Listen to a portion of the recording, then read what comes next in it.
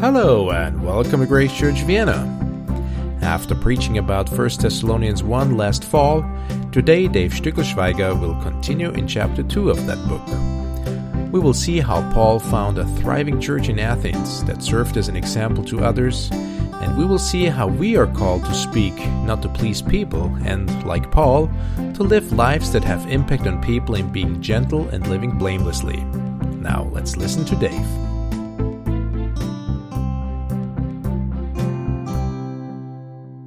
Okay, well, good morning. Glad I can be here, preach again.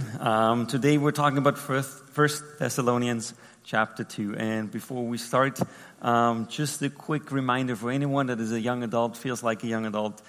This Friday, like Philip said, we have the young adults meeting at Burggasse, and the topic this time will be different worldviews. So depending on where you come from, where your worldview is from, you might reach different conclusions. And so also for us as Christians, we have a very unique worldview in that we get our worldview from a book, from somewhere else. But depending on which worldview you come from, you reach different conclusions in life. And that is something that we should be aware of and think about. And also, last week we started this year's giving project. So we give to two projects. One is the earthquake in Turkey and Syria, and the other one is in Cuba.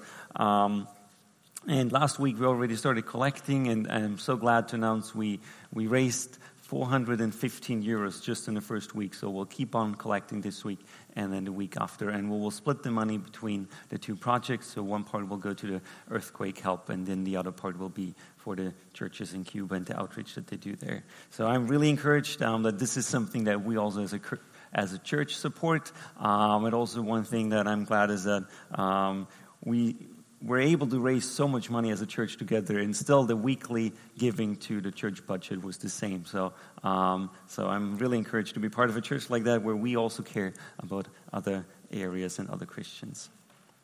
But today we want to talk about 1 Thessalonians chapter 2. And before I read, I would like to pray.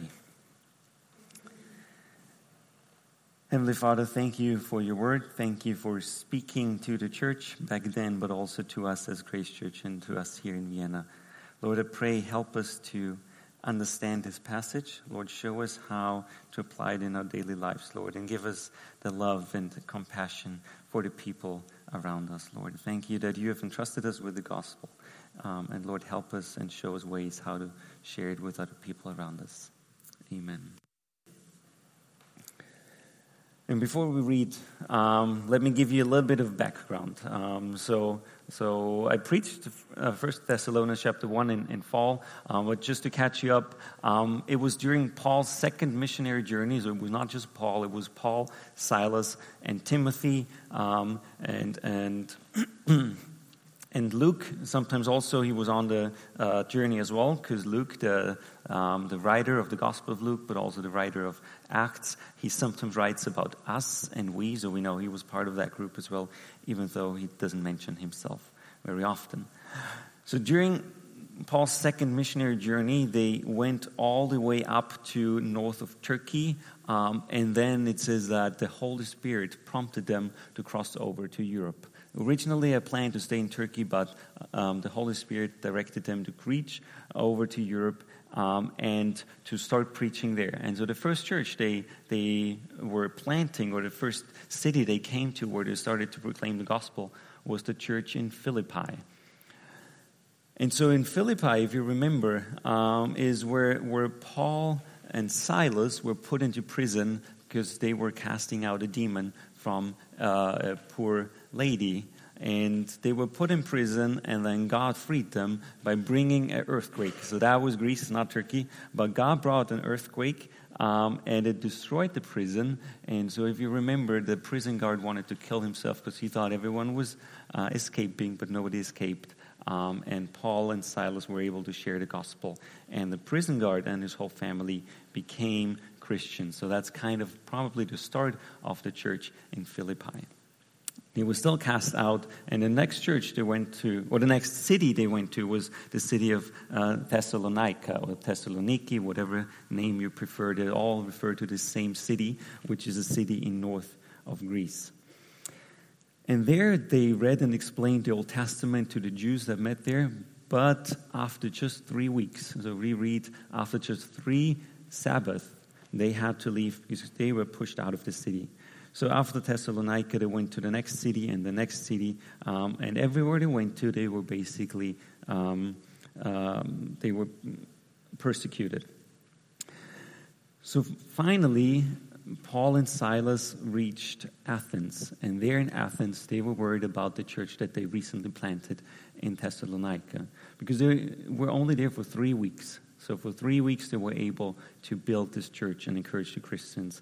And so they were worried that the church might have fallen into temptation, that they might have backslided, that they would do something else and go back to their old pagan or Jewish religion.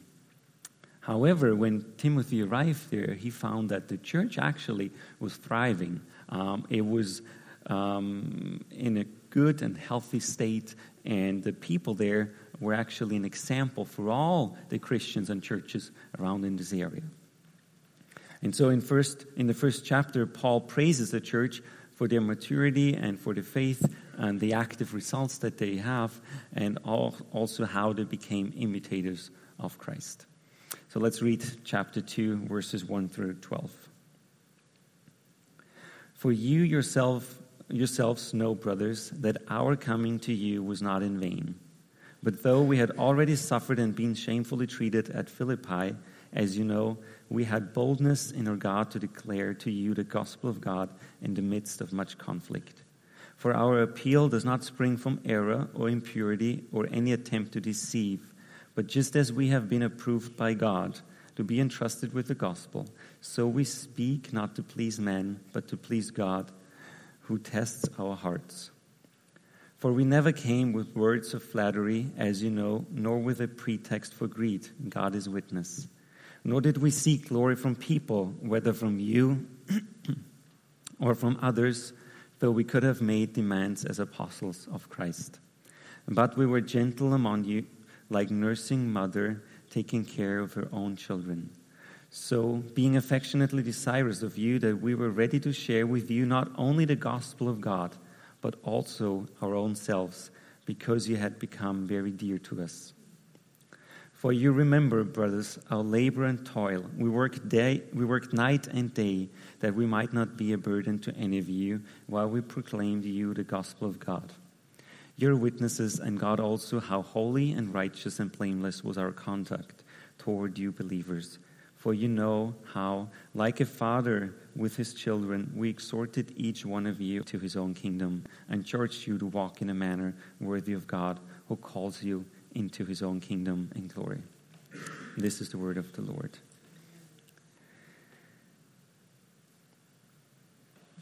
There is a theologian, his name is James Denney, and he said this about the character of a Christian. He said, the character of a Christian is the only capital that he has to fulfill his task. In most other professions, you can continue working no matter what type of character you have, as long as your bank account is right. But as a Christian, if you have lost your character, you have lost everything. And so in 1 Thessalonians chapter 2, what we basically see is a character study. The Apostle Paul, he talks about which kind of character we need to have in order for the gospel to reach people. He talks about the kind of character that they had, and that being an example for us. And he starts with this. He reminds them in verse 1, for you yourself know, brothers, that our coming to you was not in vain. See, everything that follows, the next few verses, they all talk about this one point. It talks about this point that they're living, the time that they lived in Thessalonica was not in vain, that it was fruitful, that it produced something. So why is that important? It's because Paul encourages them to follow his example. He encourages them to be active and encourages them to be a living sacrifice that is not in vain. A sacrifice that in a way benefits other people. See, Paul, Silas, and Timothy, the three of them, maybe some more missionaries we don't know, but definitely the three of them, they were in this city for only 3 weeks. But the church was established in this time.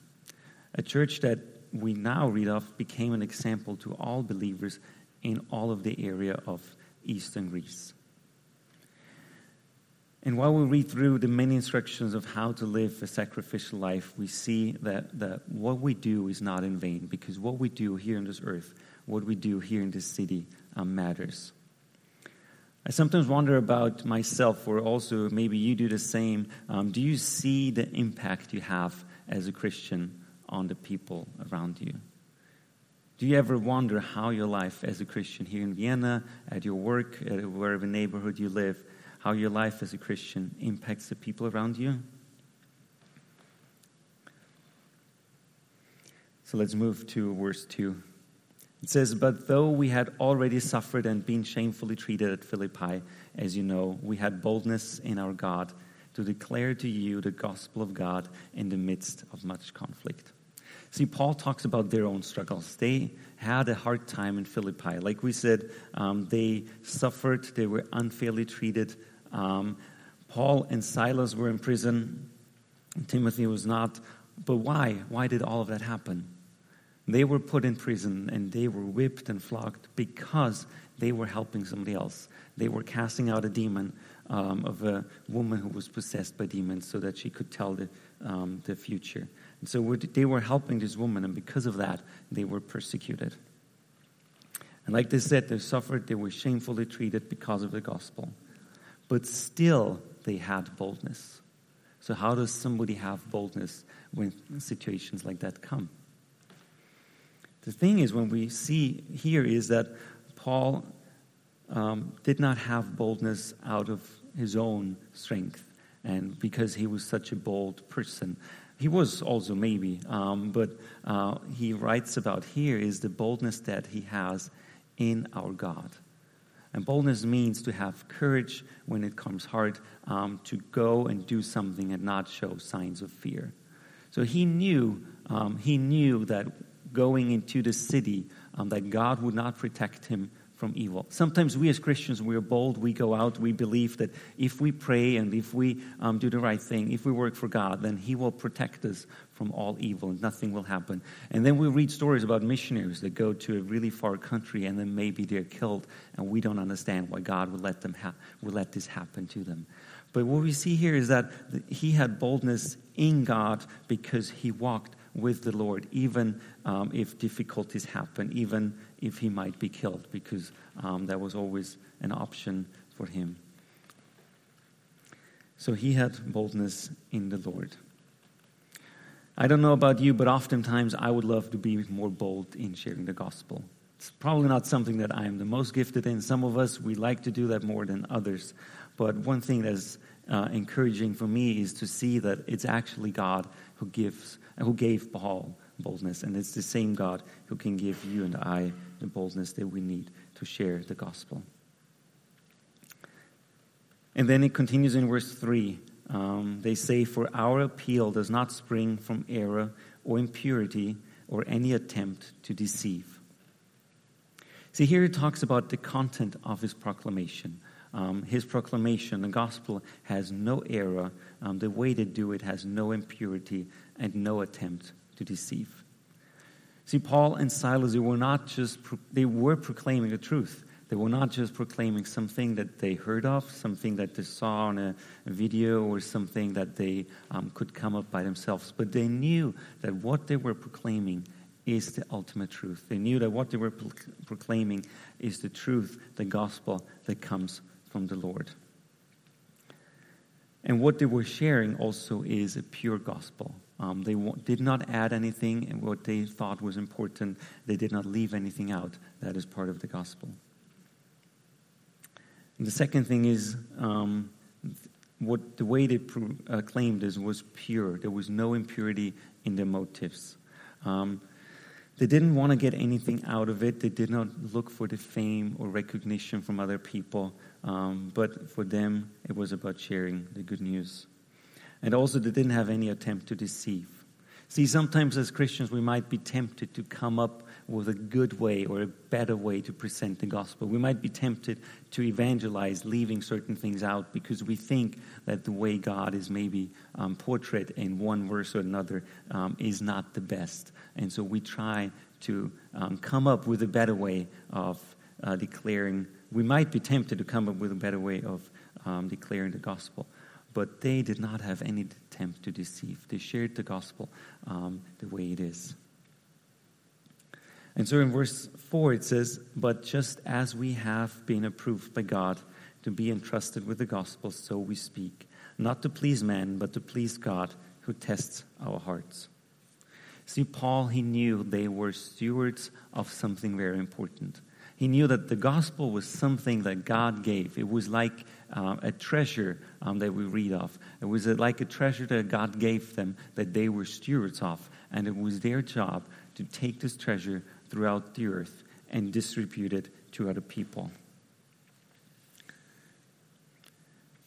This chapter is also about their example for the church in Thessalonica, which means in some way that Paul encourages them, and not just encourages them, but he tells them that they also have the same treasure, that they also are stewards, that God has entrusted them, that God trusts them with something very important. And because the New Testament is also written for us, it means that we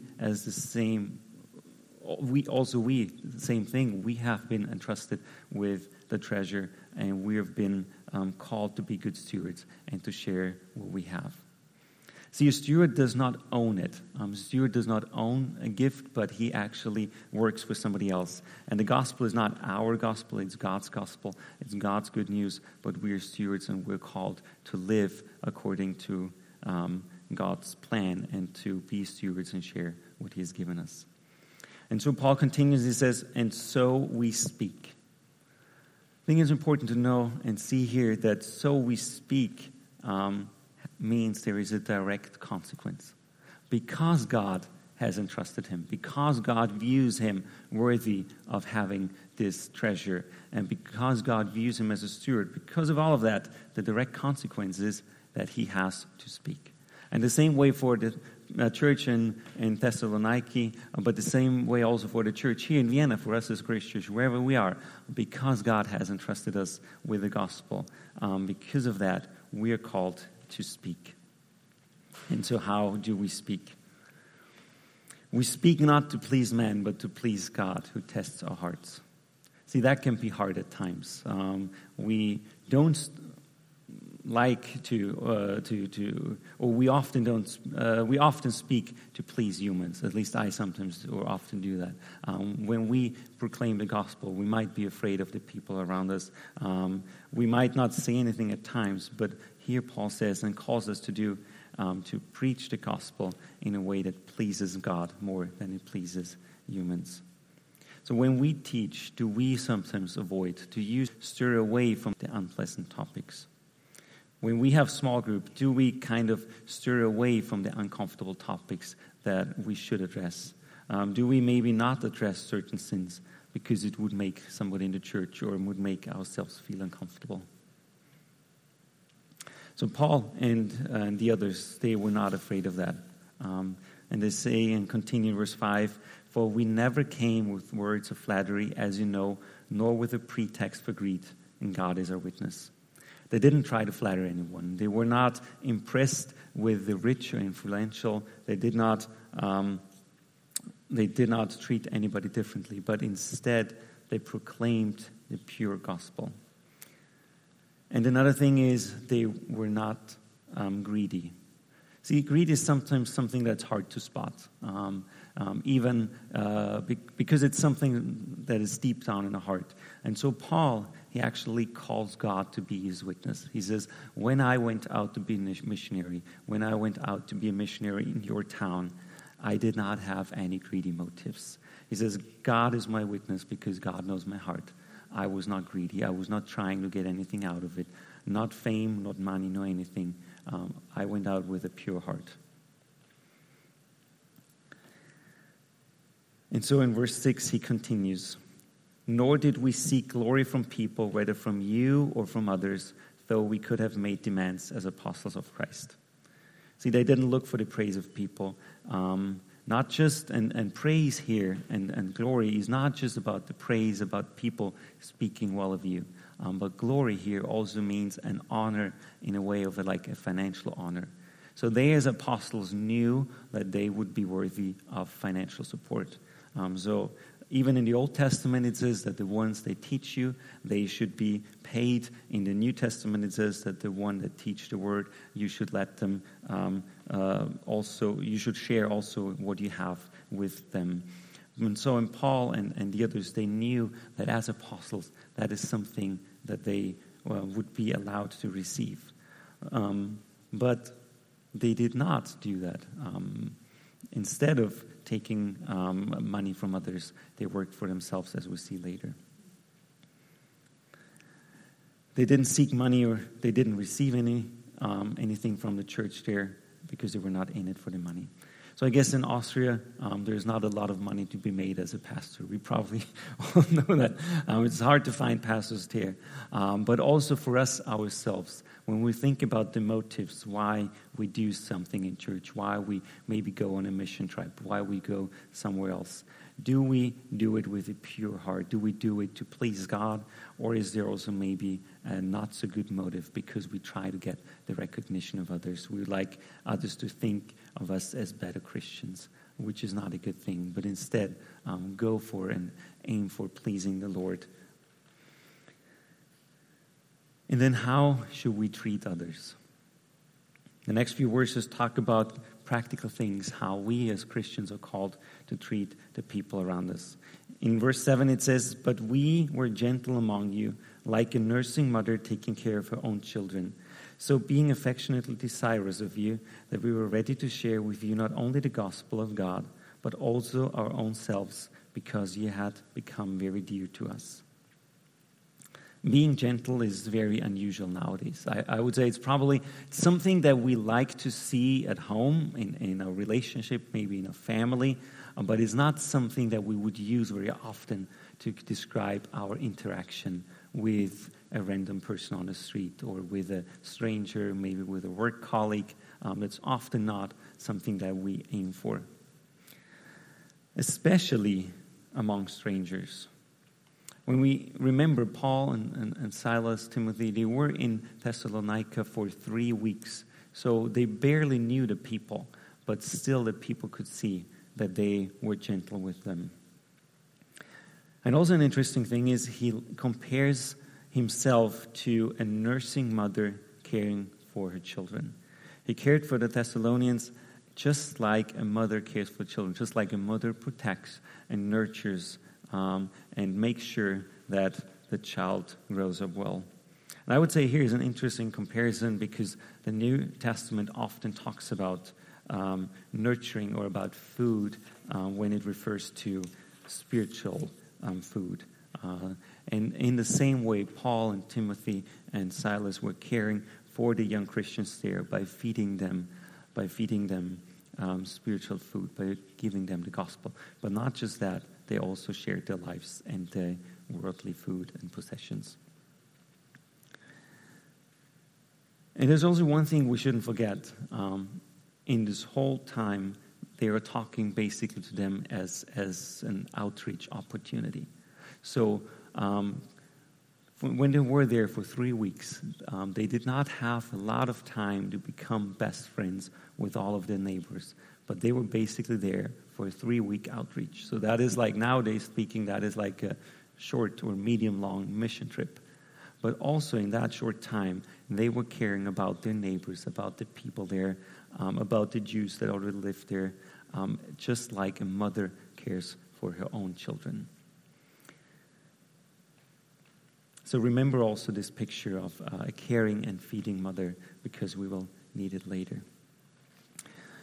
And then Paul continues and says, he was so being affectionately desirous of you. It's a very strong language for caring about somebody you've only met recently. But very strong language about caring about somebody who's basically a neighbor, somebody who's you've only known for, 2 or 3 weeks. But it also, I would say, it's also something that we don't naturally have. You might find somebody that you really get along really well, you develop a deep friendship, and then you care about them very deeply. When they don't feel well, you follow up with them. If they need money, you got them covered, of course. But if you only know somebody for 3 weeks, that is a very deep love. And I would say, and I would argue, it's also probably love that is more supernatural than natural. I would believe and I would argue that the love that they had for the people that they were ministering to is not something that they had just because they were so loving people, but it is something that God gave them, a very deep love for the people in Thessalonica. And because of this deep love, they said, we were ready to share with you not only the gospel of God, but also our own selves, because you had become very dear to us. See, they were sharing everything with them. Not just the gospel. Of course, they preached the gospel. This is why they were there, and this is why they eventually became Christians. But they were not just sharing the gospel. They were sharing their own lives as well. They were sharing everything with them. They were sharing their time with them. They were sharing their troubles with them. They were sharing their hopes and dreams and worries with them, but probably also sharing their food and their money, whatever they had. We read later that they worked for themselves. So instead of being there and demanding them to support them because they were well-known missionaries, instead of that, they were there, and they worked their own professions and let the people there share in that as well. So when we think about ourselves, do we share the gospel and our lives? Sometimes it's so easy to, when we as Christians, when we share that we just share one or the other. We might be tempted to just share the gospel. We go on the street, we preach it, and we're out.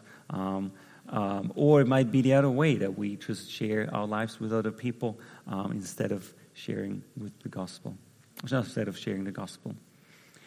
And do we let other people in? Do we let other people see the challenges that we have, the hopes, the dreams that we have? Do we share our lives, not just with the Christians, but also with others? See, the missionaries, when they were there in Thessalonica, in the beginning, they were all non-Christians. During that time, some converted, some started following Jesus, some came from a Jewish background, but they were all non-Christians. And Paul was open, and not just Paul. He always says we. It's not just him. It's all of them. They were willing from the very beginning to share everything with the people around them, both the Christians and the not-Christians. And also another thing is how much do we love the people around us? See, here we read that they had a deep, affectionate desire for the others, a deep love for the others. Not just for the one, not just for my spouse or my kids, but for the regular person that we meet, the person that we interact with. And then let me come back to something I said earlier. I would say again, it's not something that we have supernatural. It is something that we can pray for, and we need to ask God for this love for other people around us. And then in the last few verses, Paul talks about the practical things. He says in verses 9 and 10, "For you remember, brothers, our labor and toil. We worked night and day that we might not be a burden to any of you while we proclaimed to you the gospel of God. You are witnesses, and God also, how holy and righteous and blameless was our conduct toward you believers." So before we start, let me just remind all of us one thing, like they knew him and they experienced him. So that means that whatever he writes about himself, they had seen. If anything that he wrote about them was not true, they would have, of course, opposed. But Paul can say that they remember, and he calls it into their remembrance, how hard they worked. We read earlier that they did not request financial support. Every now and then Paul was financially supported, other times he was not. But when he was in Thessalonica, they didn't have any support. Instead, they worked with their own hands and financially supported themselves. And also interesting, when we look closely, he talks about how hard, he talks about their labor and their toil. It's a very intense word for working hard. And then it says they worked night and day. I mean, I don't know what specifically he means, but I would just assume he was a tent maker, right? So probably it looked like he worked as a tent maker during the day and then Bible studies at night. And that was day in, day out, 3 weeks, full time. And then they had to leave. Well, we don't know exactly what it looked like, but definitely they worked hard there night and day so they could support themselves, but not just support themselves, also let other people experience what they had and sharing what they owned. But the other thing that is mentioned here is that their conduct was blameless. See, Paul, Silas, and Timothy, they were normal Christians. Doesn't mean that every single second that they were there, everything was right. Probably that's not the case. But in general, the conduct that they aimed for was blameless. And the reason is because they worked so hard on the character, and so much of it came already into fruition. And by doing that, they became an example for the Thessalonians, for the church there, but also for us. And this is why here we talk about this as a character study. The whole 12 verses tell us which kind of character we are called to and which kind of character we need to develop in order to share the gospel with the people around us. And then it continues and closes with verses 11 and 12. For you know how, like a father with his children, we exhorted each one of you and encouraged you and charged you to walk in a manner worthy of God, who calls you into his own kingdom and glory. Here Paul compares himself to a father. We said earlier Paul compared himself to a mother. Now here he compares himself to a father, like a father who cares for his children, a father who is devoted and loving and caring and supporting. So what does such a spiritual father do? It says here, he encourages, exhorts, and urges other Christians to live lives worthy of God. See that the three missionaries, when they were there, they did not just preach the gospel, baptize them, and then head off. No, what they did is they encouraged the believers in their walks with the Lord. They encouraged them to turn away from their old lives and start walking with Jesus. They called them to holiness, and that is something that we as Christians are called to do as well, to encourage one another to walk in a manner worthy of the Lord.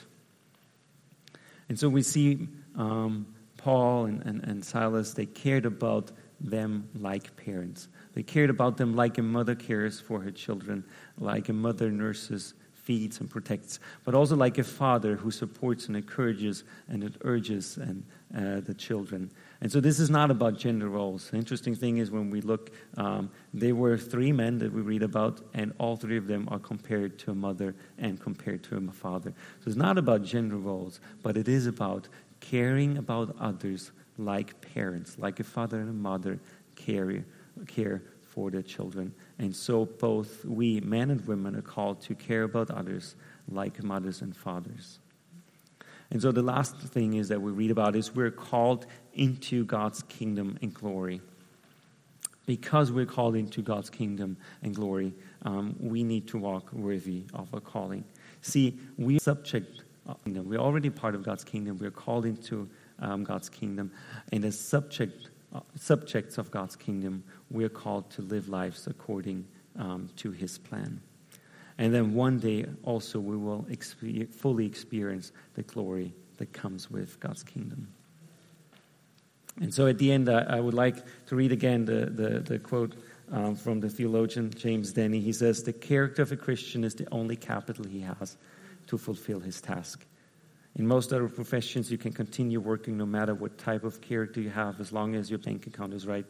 But as a Christian, if you have lost your character, you have lost everything." For us as Christians, if we've lost our character, we've lost everything. But it doesn't mean that we cannot gain it back. It doesn't mean that we cannot improve. And God wants to support us and encourage us in our walk to share the gospel.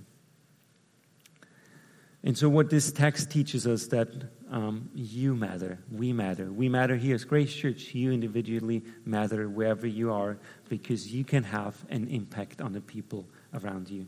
See, Paul and them, they were there for 3 weeks, and a whole church that became an example for the whole area just started within 3 weeks. Paul, they were a lot longer in other cities, in Corinth, a lot of problems there, but in Thessalonica, they were only there for 3 weeks, and a huge church started. And then we're called to preach the gospel. We're called to preach the pure gospel. We're called to preach with a pure heart and with good intentions and pure motives. And then Paul calls us to deeply care about the people around us. And this is a love that we can only get from God. It's not a love that we have because we're so good people, but it's a love that we can get from the Father. Because like the Father loves people, so he wants to give us his love for others. And we're called to care for others like a mother or father cares for their own children. We're called to nurture them. We're called to nurture each other, but also the people around us. And encourage one another, but also encourage the people around us. And then the last thing is that we're called to walk worthy of the kingdom where we are part of. I would like to pray at the end.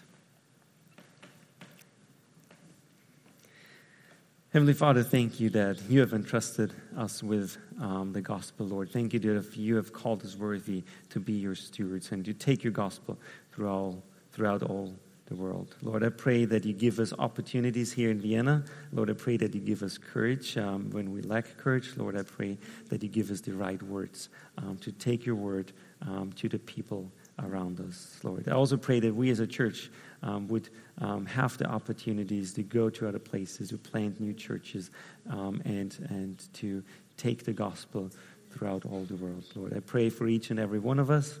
Lord, help us, show us where our character lacks and where we need to grow ourselves, Lord. I pray also that we would have the courage to support and encourage and rebuke one another because we're called to be each other's guardians, Lord. And thank you for Jesus Christ, who is our greatest sacrifice. Thank you for the gift that we have a new life, and that we are called to be your children and welcomed into your family. In Jesus' name we pray. Amen.